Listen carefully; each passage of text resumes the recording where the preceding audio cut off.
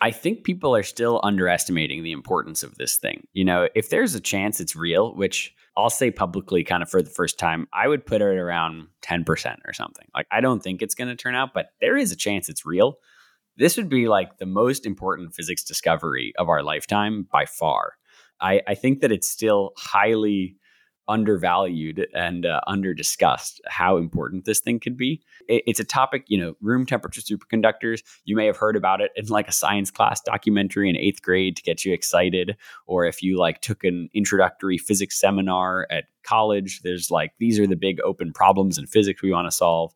This is one. This is like really the holy grail that I think we should all be chasing after. It's been interesting to see, a lot of the skepticism, a lot of the kind of tamping down of enthusiasm and excitement. Instead, I think we should use this opportunity to get everyone saying, like, guys, we should put a lot of effort behind finding something like this. Even if this one's not it, it would be really, really impactful if we could find it.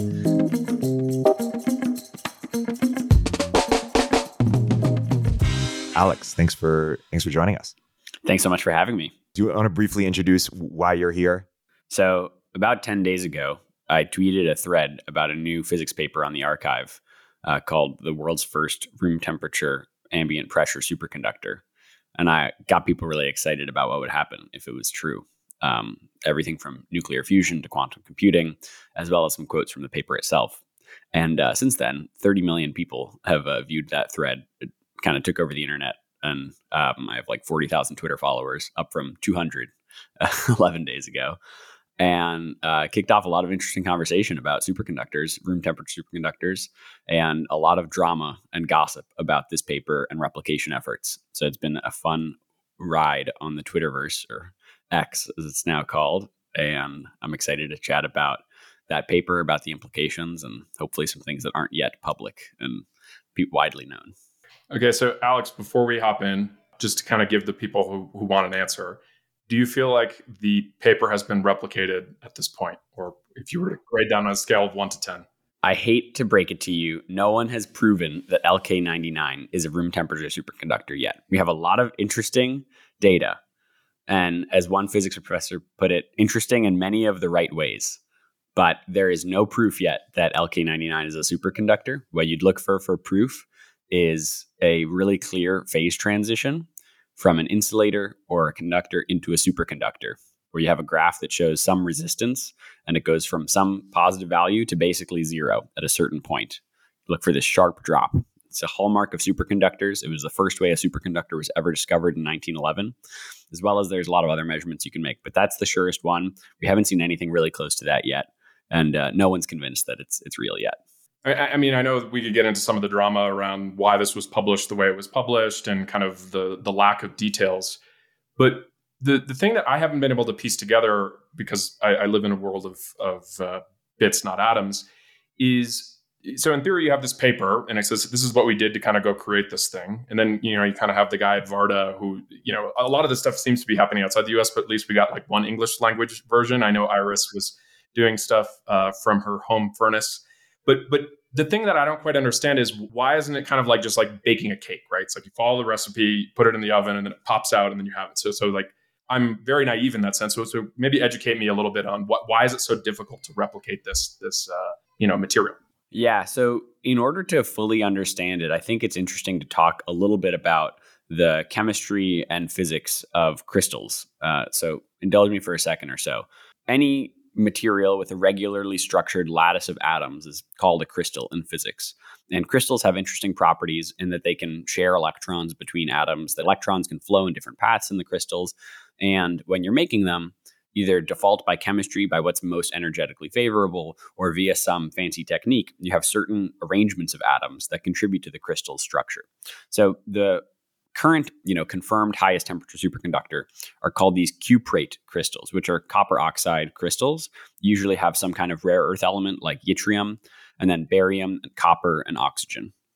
And these are very carefully ordered and structured so that the electronic bands, or the places where the electron is allowed to flow, can be a super smooth and kind of clean path through this crystal at the right temperature. That's a little bit of an oversimplification, but what it gets at is the ordering of the atoms in this crystal is extremely important for the electronic properties, how the electrons can flow through this material. And what we currently think is probably the case with LK-99. It's a crystal based on lead apatite, which is a lead and sulfate kind of crystal, where you move some of the lead atoms and replace them with copper atoms. Now, the challenging thing is it's very hard to choose which lead atoms you're going to replace with copper atoms if you just grind them in a bowl and blast it in a furnace. And some computational calculations have showed that the version of LK-99 that's most likely to be superconducting has certain lead atoms replaced with copper atoms, but the less likely or less energetically favorable lead atoms are the ones that are supposed to be replaced. So you're kind of working against nature when you melt the copper into this lead in a process called doping. You add some free electrons from the copper, you replace some of the lead atoms. And unfortunately, if you just did it kind of by chance, you'd get very few lead atoms correctly replaced with the copper, at least what we think would be the right configuration, because it's the less energetically favorable lead atom that you need to replace to get the right structure. So that's a little bit as to why the synthesis may be harder than we initially thought. If you looked at the initial paper, it was like 3 steps. Just melt some apatite, add some copper, grind it up, put it in an oven, and you'll get a superconductor. So that's why I got really excited initially. It's like, wow, we could go do this. It's looking like it may be harder to produce than we initially thought. But to the point where if you do get it in the right structure, some of these interesting properties seem to be showing up, and maybe to explain the different things that people are observing, like the floating rock is the meme. And I see this term diamagnetism, and it's like, people are like, oh, this is just diamagnetism, this is not superconductor. Maybe explain a little bit of that, because clearly some of the fragments of whatever people are making are exhibiting weird or kind of interesting properties. So one of the hallmarks of superconductors is that they float in a magnetic field. Because the electrons can flow with zero resistance, they tend to form currents in the superconductor that oppose the magnetic field and allow it to float freely. So there's some superconducting maglev trains that use this property, or you may see some cool videos of a little puck of a superconductor going along a track of magnets. It's called the Meissner effect, and it's really a hallmark of superconductors. On the other hand, there are other materials that oppose magnetic fields that we broadly classify as diamagnetic. So a material can be paramagnetic, ferromagnetic, or diamagnetic, and that refers to how it responds in a magnetic field. A ferromagnetic material is magnetic by itself, like it's a magnet, whereas paramagnetic can be magnetized. The diamagnetic materials, on the other hand, are those that naturally oppose magnetic fields because of how the electrons interact with magnetic fields in that bulk configuration in that material. So we have some examples of diamagnetism in nature. For example, bismuth is naturally somewhat diamagnetic. If you put it next to a magnet, it kind of pushes away and floats away. But recently, we've developed more and more materials that exhibit diamagnetic properties. One of them is called pyrolytic graphite, and you can see pictures of graphite, pencil lead, that's treated in a certain way, floating on top of magnets. And that's pretty cool. So we've seen pictures of samples that have claimed to be LK-99 floating on magnets. There's 2 possible explanations, basically. One is that it's diamagnetic, and the second is that it's a superconductor. These aren't necessarily either or. There are a class of superconductors called type 1 superconductors that are moderately diamagnetic. They don't perfectly float, but they do repel magnetic fields. And then type 2 superconductors can float perfectly in a phenomenon called flux pinning, where it just stays in the exact same place, never wobbles or anything. It's also called quantum locking. So it could just be that it's a non-superconducting diamagnetic material, or it could be a superconducting diamagnetic material that opposes magnetic fields. What I'm not convinced we've seen yet is super strong flux pinning, where that thing is stuck in place. It won't wobble at all. And that's you can see videos of yttrium, barium, copper oxide, cuprate superconductors that are just totally rock solid. You can move the magnets and it stays in the exact same place. But that's a little bit on diamagnetism versus superconductivity. Not necessarily exclusive, but interesting phenomenon.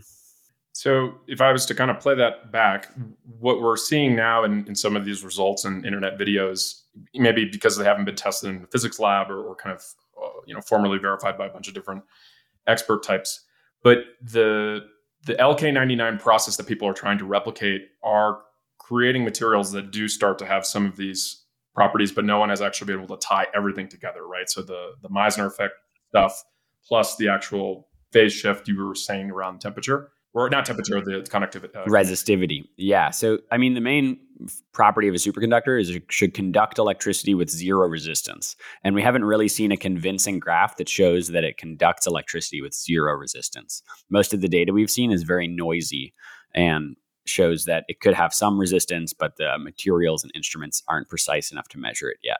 But floating rocks are a pretty big deal because it's pretty hard to make a diamagnetic material. And I think the only reason people are taking this result seriously in the first place is it came out with this picture and video of a floating sample of something.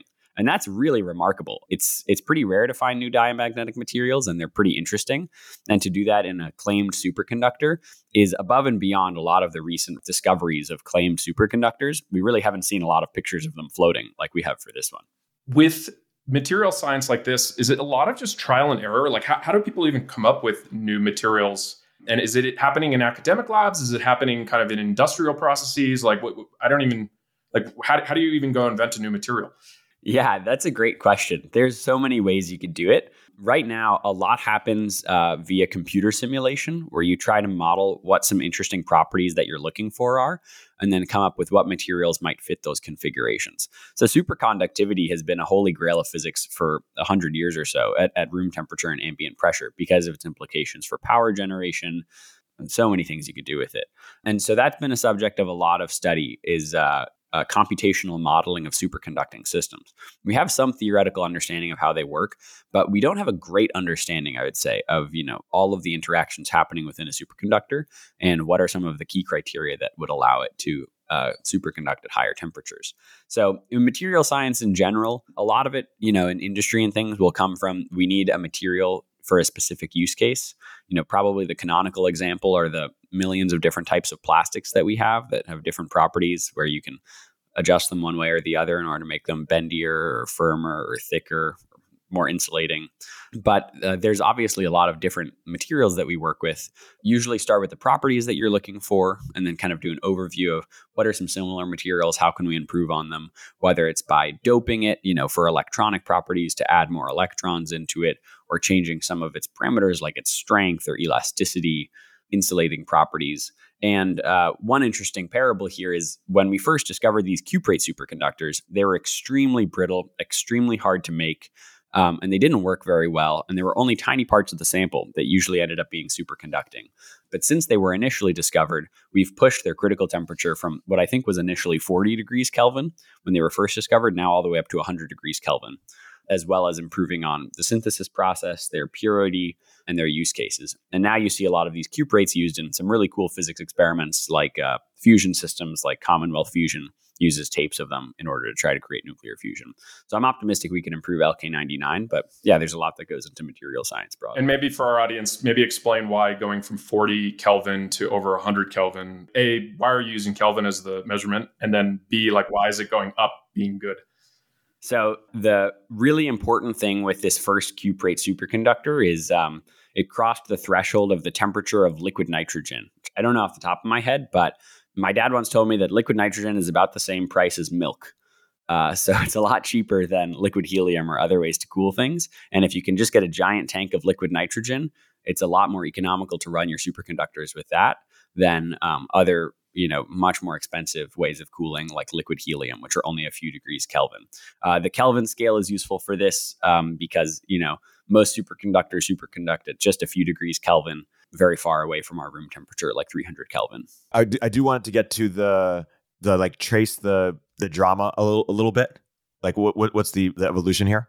Yeah, it's a really weird story. I mean, you have to think that there's something sketchy going on when two papers appear on the same day. Both of them are written with typos, claiming to have found the holy grail of physics. They don't have the same authors list. And in fact, one of them only has 3 authors, which implies that one of the authors thinks that they're going for a Nobel Prize, which can only be split amongst 3 people. And both of them have these totally nonsensical charts that really don't make any sense, measurements that are done in very non-traditional ways, and a claim of this superconducting material that's potentially very easy to make. So a really weird set of facts to start with. Also, no one had ever heard of these physicists. They weren't affiliated with the university. They came super far out of left field. And so you can be sure that every respected scientist, when they saw this, kind of shrugged it off. There's been lots of claims of materials like this that have been superconducting, and almost all of them have turned out to not be replicated in research laboratories. Hey, we'll continue our interview in a moment after a word from our sponsors. If you don't already subscribe to Turpentine's industry-leading newsletters, like our new daily AI newsletter, Emergent Behavior, or Media Empires, you should. But that's not what I'm here to tell you about. The platform we use to power these newsletters is called Beehive, and it's excellent. First of all, it was started by the same early team who helped build Morning Brew into a $75 million newsletter business. And they built Beehive to offer that same powerful functionality to anyone sending emails. From essayists to business owners, the platform is beautiful, their text editor is intuitive, and they help you scale your audience with custom growth features. Beehive has powerful tools to help you monetize your content. You can easily launch paid subscriptions or pursue an advertising model. The Beehive platform will even connect you to premium brands to sponsor your newsletter. Not only do we use them, but thousands of the top newsletters in the world also use them, like Milk Road, Blockworks, the Lindy newsletter, and so many more. Beehive's founder hooked up Moment of Zen listeners with a sweet deal. Get 20% off for 3 months with code MOZ. Visit beehive.com, that's BEEHIIV.com, to get started. At the same time, scientific discoveries often come from very unexpected places. And I think it's worth being open-minded that researchers who are working outside of a traditional lab or traditional model may take a novel approach. A lot of superconducting research is about marginal improvements to current QP rates rather than really throwing random stuff at the wall to see what sticks. So you have to have some prior that there's a chance that if we did discover a room temperature superconductor, it might come from a very odd place in a very odd format. The drama between these authors, the publication, the papers is very odd. It seems like the two main authors, Lee and Kim, whose initials make up LK, initially found some signs of superconductivity in 1999 with some form of this, copper-doped lead apatite crystal. So they named the material LK-99 and tried to work on it for a while, but couldn't really get any clear results that would be worth publishing. So one of them went off to work in a battery lab. The other languished as a postdoc who never got an offer for professorship and just languished in various labs until I think it was a few years ago. Kwon, who's one of the third authors, got funding from some external private party in order to commercialize this technology, restart some research. Then during COVID, Lee and Kim seemed to have just shut themselves away in a lab and made thousands and thousands of these samples to try to find the signs of superconductivity. There's some comment that the sample that they showed in the paper was number 1,500 or something that they'd been making. And in this total obscurity, they'd been languishing, just making these materials and finding things that they thought were really interesting. They partnered with United States based Korean physicist Hyun-Tak Kim, who's at the College of William and Mary in Virginia, in order to try to shepherd some of their results through the prestigious United States academic publishing system. And then it sounds like, for some reason, the Korean Kwon, who the third author brought in to help shepherd it and get funding, was fired from their research project in April and then went off on his own, wrote up his results in a paper. He added Lee and Kim as co-authors and put it on the archive to try to get some press for himself and tell the world about this. As soon as Hyun-Tak Kim at William & Mary saw this, he was like, oh crap, we have to get our own paper out there. A few hours later, published his own paper to the archive that didn't have Kwon as a co-author and had some different graphs and different findings as well. And since then, there's been a lot of feuding between them. They're all very skeptical of the scientific establishment and not really collaborating closely with other researchers. But Hyun-Tak Kim at the College of William & Mary, at least, has been on the phone trying to help labs replicate it and really does believe that this is real. So there's a lot of intrigue here, a lot of really weird things, and it's coming from weird angles. To make the story even crazier, as you were saying, Dan, there's people just doing this in their kitchens, trying to make this material, tweets of unverified floating rocks coming from all over the world. So it's a very dramatic story that has been very fun to follow along live as it's happening. I happen to be an investor in Varda, and so I know one of the co-founders there pretty well. And he kind of, quote tweeted or quote X'd or whatever they call it now, one of the employees is saying, well, I have to go try to replicate this. And so similar to your story in terms of going kind of from the nobody on Twitter to now all of a sudden 60, 70, 80,000 followers. I forget his name is Andrew, I think. Andrew McCallum. Yeah. Yeah. He just became kind of overnight the call it English language version of the internet person outside of this anime character, Iris, who I guess is a real scientist like that people know of, but maybe is just kind of under this anonymous account. But they were kind of going back and forth while one is sleeping, one is kind of taking up the mantle of trying to do the replication. Yeah, it's pretty cool. I mean, I think it's great for science to be democratized, for people to try this themselves. I think that Andrew and Iris are probably very good scientists, and it might be harder if you're doing it in your oven at home. You know, they have some really professional material and years of experience in material synthesis that is under the hood helping a lot of their experiments come out better than ours would be. But I think it's awesome for science to be democratized like this, for there to be like live tweets about replication efforts and the whole world's watching superconductivity. Twitter has been awash with many stories that I don't think really benefit the public conversation, whether it's like a latest political scandal or the Elon Zuck cage match or something. And for us all to be so excited about like potentially the most world-changing technology out there, I think is a great thing for us to focus on and talk about. Yeah, I think it's an interesting characteristic of Twitter, and it's a bit of a Rorschach test in that if you don't like the raw stream of most stuff could potentially be fake or it's like low signal, like a lot of FUD. I think there's a certain type of person on the internet that thrives with that. It's like, it's almost like you're kind of trying to piece together what is actually true. And maybe if you're the type that likes to get it in the newspaper the next morning with a stamp of approval, like that just sounds awful. But I work in crypto, and crypto, when SBF was blowing up last year, the big joke is that you kind of have all these autists and CISO type folks who are on the blockchain piecing together all of these kind of movement of funds, and I just think that is uniquely enabled by something like Twitter, where you get this real-timeness and easy kind of virality that can spread, and people to be able to add their context on top of whatever's happening. I think the establishment doesn't like that because you're outside of the control, right? And now any expert, and this happened also with COVID, right? Yeah, I mean, the citizen journalist aspect of this is super strong and interesting. The other thing that I've learned from being now one of the Twitter voices is the barrier to entry to pointing out things no one has noticed is extremely low. And most of the people reporting on this stuff are no more experts than any one of us. And if you can read a paper and look at a graph and really like think about it for a second or two, you can be as genuine a participant and voice in the conversation as anyone. There's one graph in one of the initial papers that everyone said was a phase change in resistivity. Like random Twitter account pointed out, actually, this line is less conductivity or is worse at conducting. It's more resistive than copper. So very common, conductor. And so it's like literally more resistive than copper, and people are claiming it's a superconductor.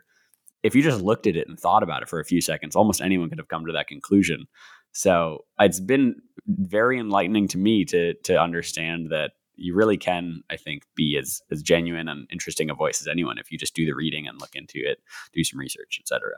Well, it's the classic thing where the quickest way to find truth is just post something on the internet that people point out is wrong, right? And Yeah. and it is kind of interesting to think that stuff that has to live through the truth-seeking nature of Twitter with all of the kind of distributed set of people, rather than going through maybe a little bit more Byzantine and kind of closed process for peer review. I don't know. I think it's a pretty special property.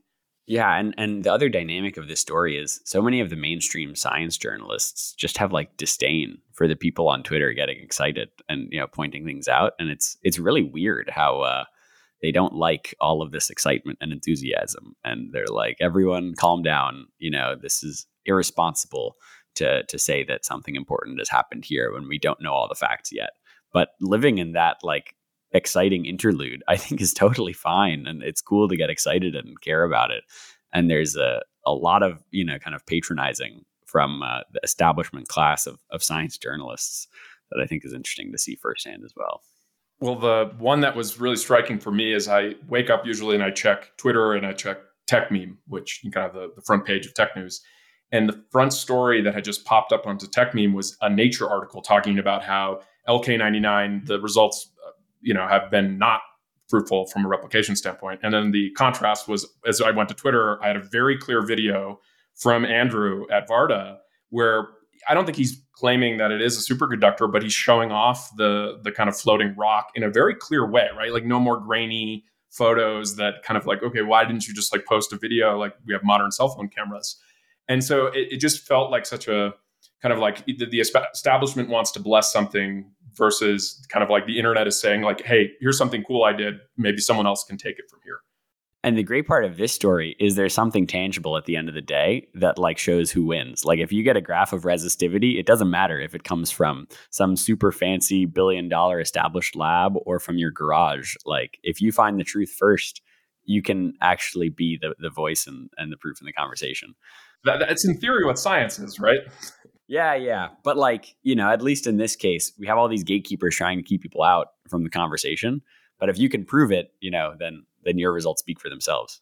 What's the difference here between physics and chemistry? Because from a layman's standpoint, I always think of physics as being much more theoretical and chemistry as kind of being the applied aspect of physics, right? And then chemistry is what builds you up to biology. But maybe for, again, an ignorant person here, where is that kind of phase change from a scientific standpoint? So the field of physics we're talking about has this insane name. It's called condensed matter physics, which is a ridiculous way to describe just like actual things you can touch. The third co-host of At Moment of Zen was a dropout from a PhD program at Berkeley on condensed matter physics, but he decided to not show up at the podcast today because he had some other conflict. So we'll save it for another time. Last minute bailing. And if the audience wants to hear more of Antonio, just constantly shame him. Yeah, shame him on Twitter, shame him on YouTube. Condensed matter physics dropout, and he didn't show up to the conversation. Well, it would have been cool to have him on, and I can't wait to hear what he thinks as well about the whole LK-99 saga. But so there's not really a sharp line. Chemists are very interested in the interactions between atoms and molecules, different energy levels, different states that you can grow, and there have been a lot of great I think contributions from chemistry professors as to whether this crystal structure is actually stable or not, based on the configuration of atoms and electronic properties. Physicists on the whole, try to, I think about systems a little bit more abstractly or like another layer of either abstraction or in depth. So it's very common to, for example, physicists will describe the shape of electronic orbitals for an atom, your s orbital, your p orbital. That's a quantum mechanics problem. And then once you have it, as a chemist, you can piece together how two atoms with different orbitals will interact, whether or not they'll form an ionic bond or a covalent bond. But there's a lot of overlap, especially in something like this, where you're worried about how do we make this type of crystal? What are its properties? So arguably, going back to this idea of trying to get the right amount of copper and lead balance and the right switching of atoms, there could be a version where now some world-class chemist is looking at this going, oh, interesting. Well, I might use this technique or, I've done this in some other area and I get a little bit more precise. And so the applied, manufacture of this material could actually be a chemical breakthrough. Absolutely. I mean, there's many layers of different expertise that'll be important if we ever get close to trying to commercialize something like this. I think chemists have already suggested, could we, for example, use gold instead of copper to dope the matrix? Would that be more stable and be a little bit easier to get in to the lead apatite? So a lot of, I think, interesting contributions from chemists. Physicists are mostly here to try to figure out, is this material superconducting? If so, why would that be? What are the properties of electrons in this material that would lead to that? And once they kind of have a yes or no, they probably hand it off to a bunch of chemists to figure out the right way to manufacture this material, and then a whole supply chain of machinists and computational chemists and things like that who would actually commercialize something like this. Can we do an aside on one of the chemicals that ingredients that are required here? So something like red phosphorus. Yeah. And so this is a chemical that's also used to make meth, and that's why it's controlled. And I think Andrew was having a hard time getting access to this. Yeah, it is pretty funny. So the initial paper, I think they had to synthesize their own lead phosphorus, Lee and Kim, because they were having trouble buying it as well. But red phosphorus, I think, is 3 copper and a phosphorus. And it's how you can get your copper doped into the lead apatite in a way where, so the lead apatite has phosphates, PO4s, in the material. And so in theory, I don't understand this part that well, but if you have the copper and phosphorus already bound, then it's easier for the copper to make its way into the lattice when it's doping, rather than just like melting it with a pot of copper or something. Alex, what are questions that you are most excited to figure out over time? Like, what are the biggest things kind of on your mind? I think people are still underestimating the importance of this thing. If there's a chance it's real, which I'll say publicly kind of for the first time, I would put it around 10% or something. Like, I don't think it's going to turn out, but there is a chance it's real. This would be like the most important physics discovery of our lifetime by far. I think that it's still highly undervalued and under-discussed how important this thing could be. It's a topic, room temperature superconductors. You may have heard about it in like a science class documentary in 8th grade to get you excited. Or if you like took an introductory physics seminar at college, there's like, these are the big open problems in physics we want to solve. This is one. This is like really the holy grail that I think we should all be chasing after. It's been interesting to see, a lot of the skepticism, a lot of the kind of tamping down of enthusiasm and excitement. Instead, I think we should use this opportunity to get everyone saying, like, guys, we should put a lot of effort behind finding something like this. Even if this one's not it, it would be really, really impactful if we could find it. And so that's, I think, a big under-discussed thing right now, just more broadly in the conversation. There's, I think, other valuable, interesting physics and science questions with regards to this material. So the crystal structure is still not incredibly well understood. And I've been talking to some of the chemistry professors who are doing some analysis on different ways you could dope the copper into this. One of them is saying that there's basically no stable configuration of copper in the common synthesis of this apatite crystal. And he's working on a paper right now to kind of show, is it actually possible for there to be copper involved at all? Or is it that some of the properties may come from a different dopant, a contaminant of some kind? For example, both Iris and Andrew are considering whether red phosphorus sometimes has defects of sulfur that I think are due to its manufacturing process. And depending on which supplier you get your red phosphorus from, it can contain a little bit of sulfur. And one of the hypotheses is it actually the sulfur that's causing some kind of levitation rather than the copper itself? So I think those are some of the interesting science questions right now. Obviously, the main one is like, can we manufacture this material and get a resistivity plot? That's the one we're all trying to look for right now. But a lot of other interesting questions tangentially. So from meth rocks to fart rocks, basically. Exactly. And so to your point, though, I do think it's worth kind of observing. Sometimes, especially now with the internet the way it is, to create a meme and capture the imagination of the world at a moment in time can actually have a powerful accelerating effect in terms of, superconductors people knew about, but what are Silicon Valley billionaires who kind of instead of donating to the Red Cross or traditional charities, instead they built science companies. And so you could imagine someone who has a longer term horizon, who doesn't necessarily care about the academic establishments, put out a call to say, hey, I'm willing to fund material scientists or physics kind of people who don't care about being in a lab and really just want to search for superconductors. And long-term time horizon, you don't have to worry about where your next kind of chunk of funding comes from. It's like the mission of this institute is to get to room temperature superconductor. So I do think that's actually pretty powerful. And again, a testament to Twitter in that you can create a global moment where people are getting excited about a pretty esoteric or hardcore version of science, right? Like, when was the last time people were this excited about science? Maybe the mRNA vaccines before, you got all the baggage associated with them. I was talking to my brother about this. There's really only two tangible impacts of going super viral on Twitter, right? From this initial thread about LK-99. One is we got some more sales at Cometeer, which is the coffee startup I work at, from a lot of people clicking through my profile. And that was kind of cool. I love sharing the coffee with people. And the second is probably a lot of labs started working on this a lot faster than they would have otherwise. And a lot more labs did it. TBD if that's a good thing or a bad thing. Maybe this thing is not real and we shouldn't have spent the time. But it is interesting that public attention and enthusiasm can really spur a lot of work, especially in China right now. This has been the number one trending topic on Chinese social media for the past week and a half since the initial results came out. And almost every condensed matter lab in China is working on replication of some kind. So a lot of the kind of sketchy videos you see are from some Chinese like version of YouTube called Bilibili. But all of Chinese social media is like going crazy over this. So there's probably more enthusiasm, excitement, and work happening there. But it's cool to spur a little bit of that in the States as well. One thing I wanted to shift back to, because you mentioned it, this idea of the glass tube, and then you kind of have to break it. Maybe explain a little bit, like to the degree that you understand that, like what is that supposedly doing? And that doesn't seem very precise. It's definitely not. If there's one thing that's clear, it's that Lee and Kim are not, I think, extremely precise scientists when it comes to making this material. I think it was Lee, who's the main kind of chemist of the pair, who gave a pretty long interview to Korean journalists about his process for discovering this thing. And a lot of it was like, look, I'm willing to put in more hours than anyone else, melting down lead in my lab.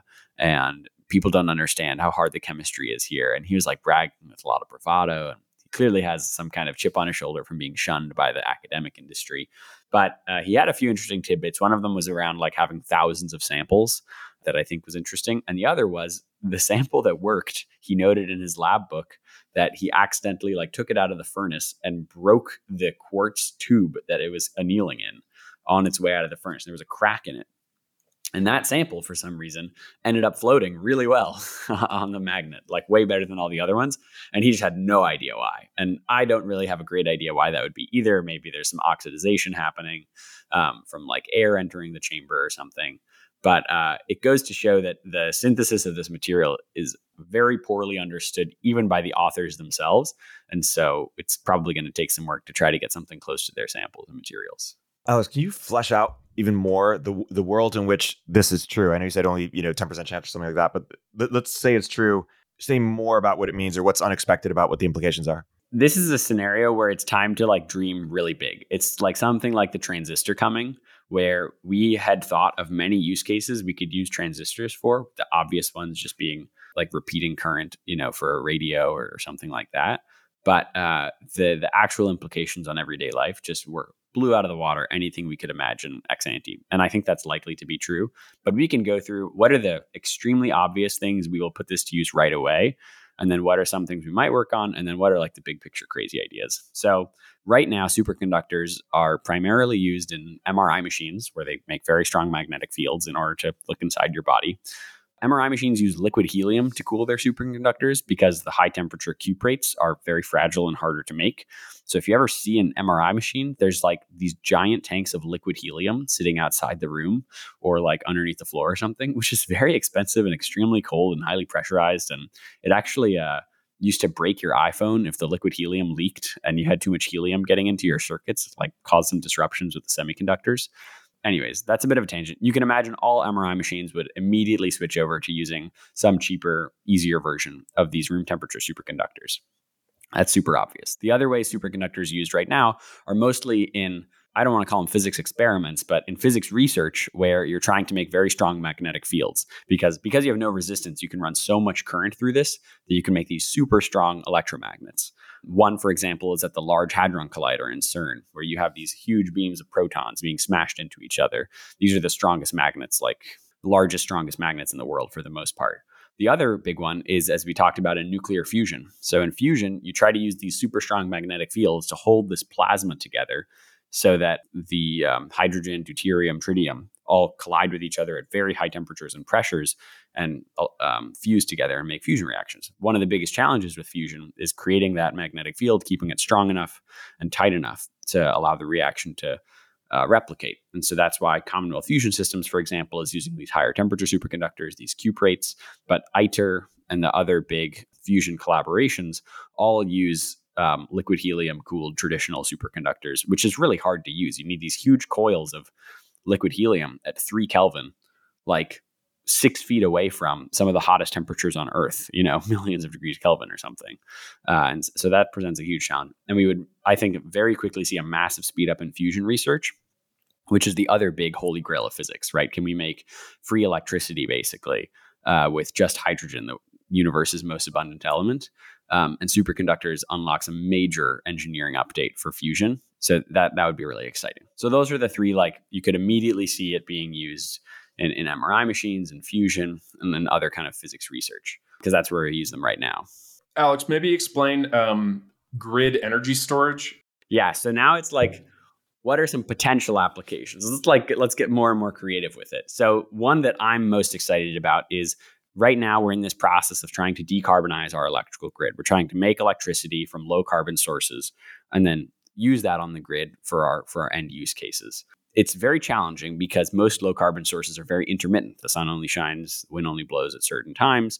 So there's kind of two things you can do here, and you probably have to do both of them. One is transmit a ton more electricity across the nation so that when the sun is shining a lot in Arizona, we'll use it more in New York City. So building a huge transmission grid is a really key unlock for better decarbonization of the whole grid. The other is having a ton of energy storage. You need to just be able to store electricity after you produce it to use it later. So we have all these huge batteries coming online, lithium-ion batteries or other types of battery technologies for different lengths, durations, and capacities of storage. Batteries are pretty hard to make, though. Lithium is, we don't have a ton of lithium active mines and refineries in the United States. We don't have a ton of battery manufacturing in the United States. And so one of the most exciting, I think, potential use cases for superconductors, and that we're actually doing right now on a research scale, are called superconducting magnetic energy storage systems, or SMES, where you basically just have a big coil of superconductor and you inject a current into it. And because there's no resistance, it just flows around the coil forever until you need it, which is pretty crazy. It does create a magnetic field in the middle because it's an electromagnet. And so you have to be kind of careful about your geometry.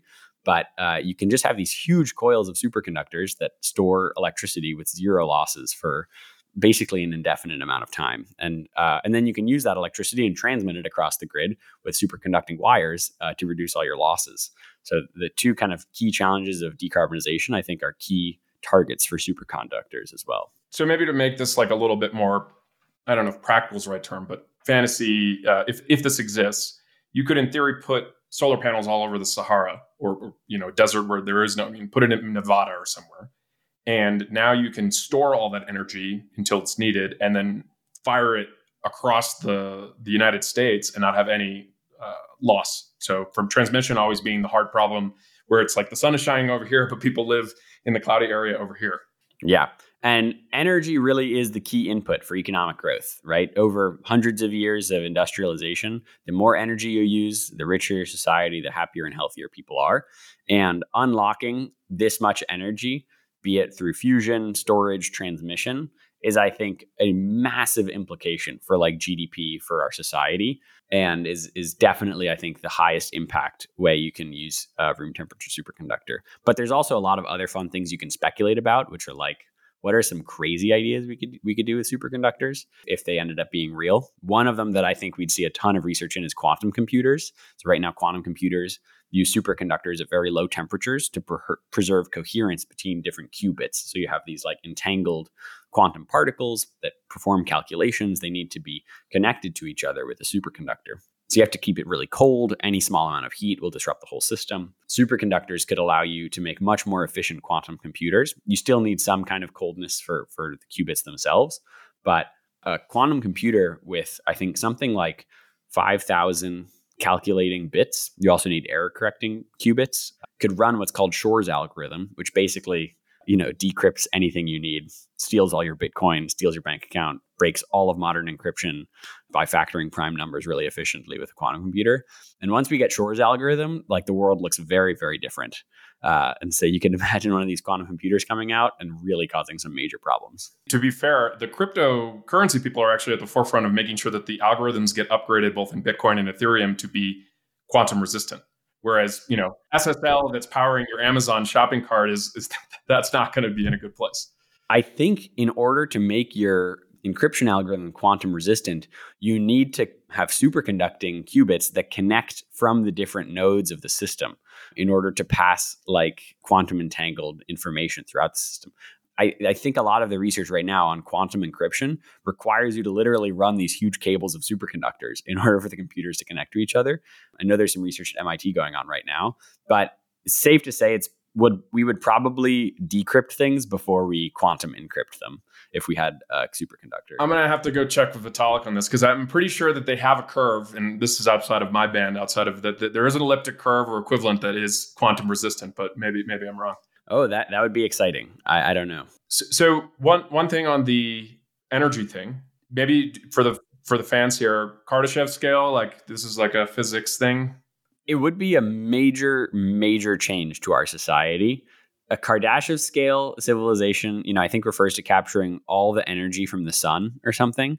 We probably don't need that much energy yet. We what are the things that we need a lot of energy for? Probably like agriculture. We could do it all indoors with lights instead of depending on fickle weather. Desalination would be helpful, but it's tough to understand where we would use a billion times more energy than we're using right now or something. But it would be exciting. I mean, we certainly unlocks a lot more possibilities. Like you could have a railgun that launches your spaceships instead of using rockets. You could just have superconducting coils through a volcano, and it just shoots it up into the air with a super strong magnetic field. So maybe you could do more space exploration with that. Maglev trains, transportation. I mean, I don't think that high-speed rail will work whether or not we have room temperature superconductors over there in California. But for civilizations that have an effective infrastructure process, this could make your trains much faster. Yeah, the laws of physics have nothing against the dysfunction of California's environmental review process. Unfortunately, yeah. What else should we be talking about that, or stuff that people aren't observing, right? Because there's a lot of chatter about this stuff and talking heads getting on there. Like you're in the thick of it, and you actually have a deep understanding of the science. Like what is the most interesting thing to you? Something that's very interesting is how much a certain equity markets have moved based on some of this information. So there's a stock, American Superconducting Company, that was maybe mostly retail trade flows, but moved by hundreds of millions of dollars of market cap on the superconducting news. I don't know how deep the market was, but you could potentially make a lot of money on public equities markets. There's been some talk around private prediction markets like Manifold Market or Poly Market that are pretty niche, I think, and there's a lot of first-time users there, so it's tough to know how well calibrated their prediction, which is I think around 30% is right now. But to see like huge baskets of public equities move by hundreds of millions of dollars means there are some smart people, trading these stocks that maybe know more than us or maybe don't. And that's, I think, wildly under discussed right now is there's a lot of speculation, but like, where's the smart money moving? Could be a early signal. Yeah, I would caution to say that maybe the smart money is the money moving in, but I think don't underestimate the power of retail and memes to move stocks. That's totally true. It could just be all Robinhood YOLOs or something in AMSC. And so maybe just to close off, you mentioned that this is probably, if true, right, 10%, but from an expected value standpoint, like 10% for something so significant. What have we had in the last 100 years in physics, like relative to something like this that, are kind of on the same order of magnitude? Obviously, the Oppenheimer movie coming out right at the same time as this is you couldn't write a better script. So maybe walk us through some of the other major breakthroughs in physics that this, if true, would be on par with. Yeah, what's interesting about this discovery compared to other physics discovery is kind of how niche it is in the scope of physics. So 100 years ago, when we had this kind of golden age of modern physics, we first understood all of quantum mechanics, particle physics, some very complicated stuff that we researched and really discovered for this first time. These were very foundational understandings of how our world works and really reconstituted our whole stack of, how nature works and its properties. This thing is like, we know we can probably have a superconductor that works at room temperature. We just don't really know what it'll look like or like what the exact arrangement of atoms would be to make this thing work. No theory rules it out. Everyone thinks that there probably is something out there that would superconductor room temperature, but it is kind of like an engineering problem of like, let's just try a bunch of different things and see what works. So from a physics perspective, there's a lot of we don't understand just because these crystals are so complicated and how the electrons flow through them, what they look like and everything. And that's all pretty, I think, useful research, but it's not as foundational as I think some of the big other discoveries we've had, whether it's, the foundations of quantum mechanics, the photoelectric effect, which spun off a lot of this, Einstein's seminal paper in 1905, or I would probably, as I said before, compare it to like the invention of the transistor, which is, I think, a really important physics discovery and how you can make a semiconductor flip a gate to allow current to flow through it, with super precise control. It's a really interesting, I think, applied physics engineering discovery with a huge impact on the world. And look around us, everything we use has semiconductors in it. They're whatever it's talking about these days. So I think superconductors are likely to be on a similar scale of impact as something like the transistor. So first we get talking rocks, and then we get floating rocks. Yeah, first we made the rocks think, and now they're going to float. And we'll see where we go from there. We wanted flying cars, but we got talking and floating rocks. Exactly. In closing here, take one or two of these questions, or feel free to take both. A couple things. You're saying we need to think bigger when it comes to physics. Like we need to be more ambitious. One, say, why do you think we've gotten less ambitious over the past few decades in physics? Like what's held us up? And two, what is sort of your request for ambition in the sense of like, where should we be looking to make more discoveries, or what have we not yet talked about as opposed to what you hope for the future there? Yeah, there was a survey that came out like 6 months ago or so in the United Kingdom of scientific researchers where it asked, what do you think is the most important problem you could be working on? And are you working on it? And I think it was like 5% of people said they were working on it. And that's tragic. Like, the brilliant, best minds of our generation are doing something other than what they think is the most impactful. The famous quote, if you show me the incentive, I'll show you the outcome. I think, unfortunately, a lot of our research systems reward a lot of incremental progress that builds on the works of others. And it's really hard to take major risks and have a huge swing that's super outside of the mainstream. You're unlikely to get funding. You're unlikely to get tenure or appointed positions at universities. And so in some sense, that's why I think Lee and Kim, working in a garage outside of Seoul is a really interesting wake-up call to the world of researchers that you should try crazy things, like go outside the mainstream, do something crazy. As venture capitalists, I'm sure you guys know, you have a power law distribution of outcomes, and it's easy to take the safe bets a lot of the times, especially when your livelihood depends on it. But it's worth applying all of our work to what we think is the most impactful, most important things we can work on. And who am I to tell physicists what to work on? But I think it's always a helpful kick for each of us to think, what is the most important thing I could be doing, and am I doing it? I was just going to say that is like Silicon Valley, right? Like if you just look at the most successful people in Silicon Valley, they tend to be really good at, I'm going to work on this one thing. I'm obsessed with it. I don't care if people care. And there's a funding mechanism for those people. And so I wonder how we can shift some of that. And I mentioned before is you have a lot of these billionaires who've made a lot of money doing a very applied thing within the world of bits, but I think have, increasing interest in longevity. Patrick Collison has the ARC Institute. So I'm optimistic that maybe the kind of meme from the superconductor LK-99 Twitter drama is going to spark some interest in people saying, I have an infinitely long time horizon. Yeah. Let's do a superconducting Manhattan project. Like it should be out there, right? Just go find it. That's an inspiring note to end on. Alex, thanks so much for coming on Moment of Zen. Thanks so much for having me, you guys. I encourage you to check out Cometeer Coffee, which is I do with my day job. We have tried to make the world's best coffee really convenient, but it was great talking to you about superconductors. I'm a customer. I love it. It's in the freezer. Boom, put it in. It tastes great. Awesome. Yeah, and I would just say this is the moment of Zen I learned the most on. So really, really appreciate you coming on. Thanks so much. All right. Appreciate you guys. Have a good one. Hey everyone, Eric here. At Turpentine, we're building the first media outlet for tech people by tech people. We're the network behind the show you're listening to right now. We have a slate of hit shows across a range of topics and industries, from our AI and investing cluster of podcasts to shows that drive the conversation in tech with the most interesting thinkers, founders, investors, and influencers, like Econ 102 with Noah Smith. We're launching new shows every week, and we're looking for industry-leading sponsors. If you think that might be you and your company, email me at ericaturpentine.co. That's ERIK at turpentine.co, and let's partner together.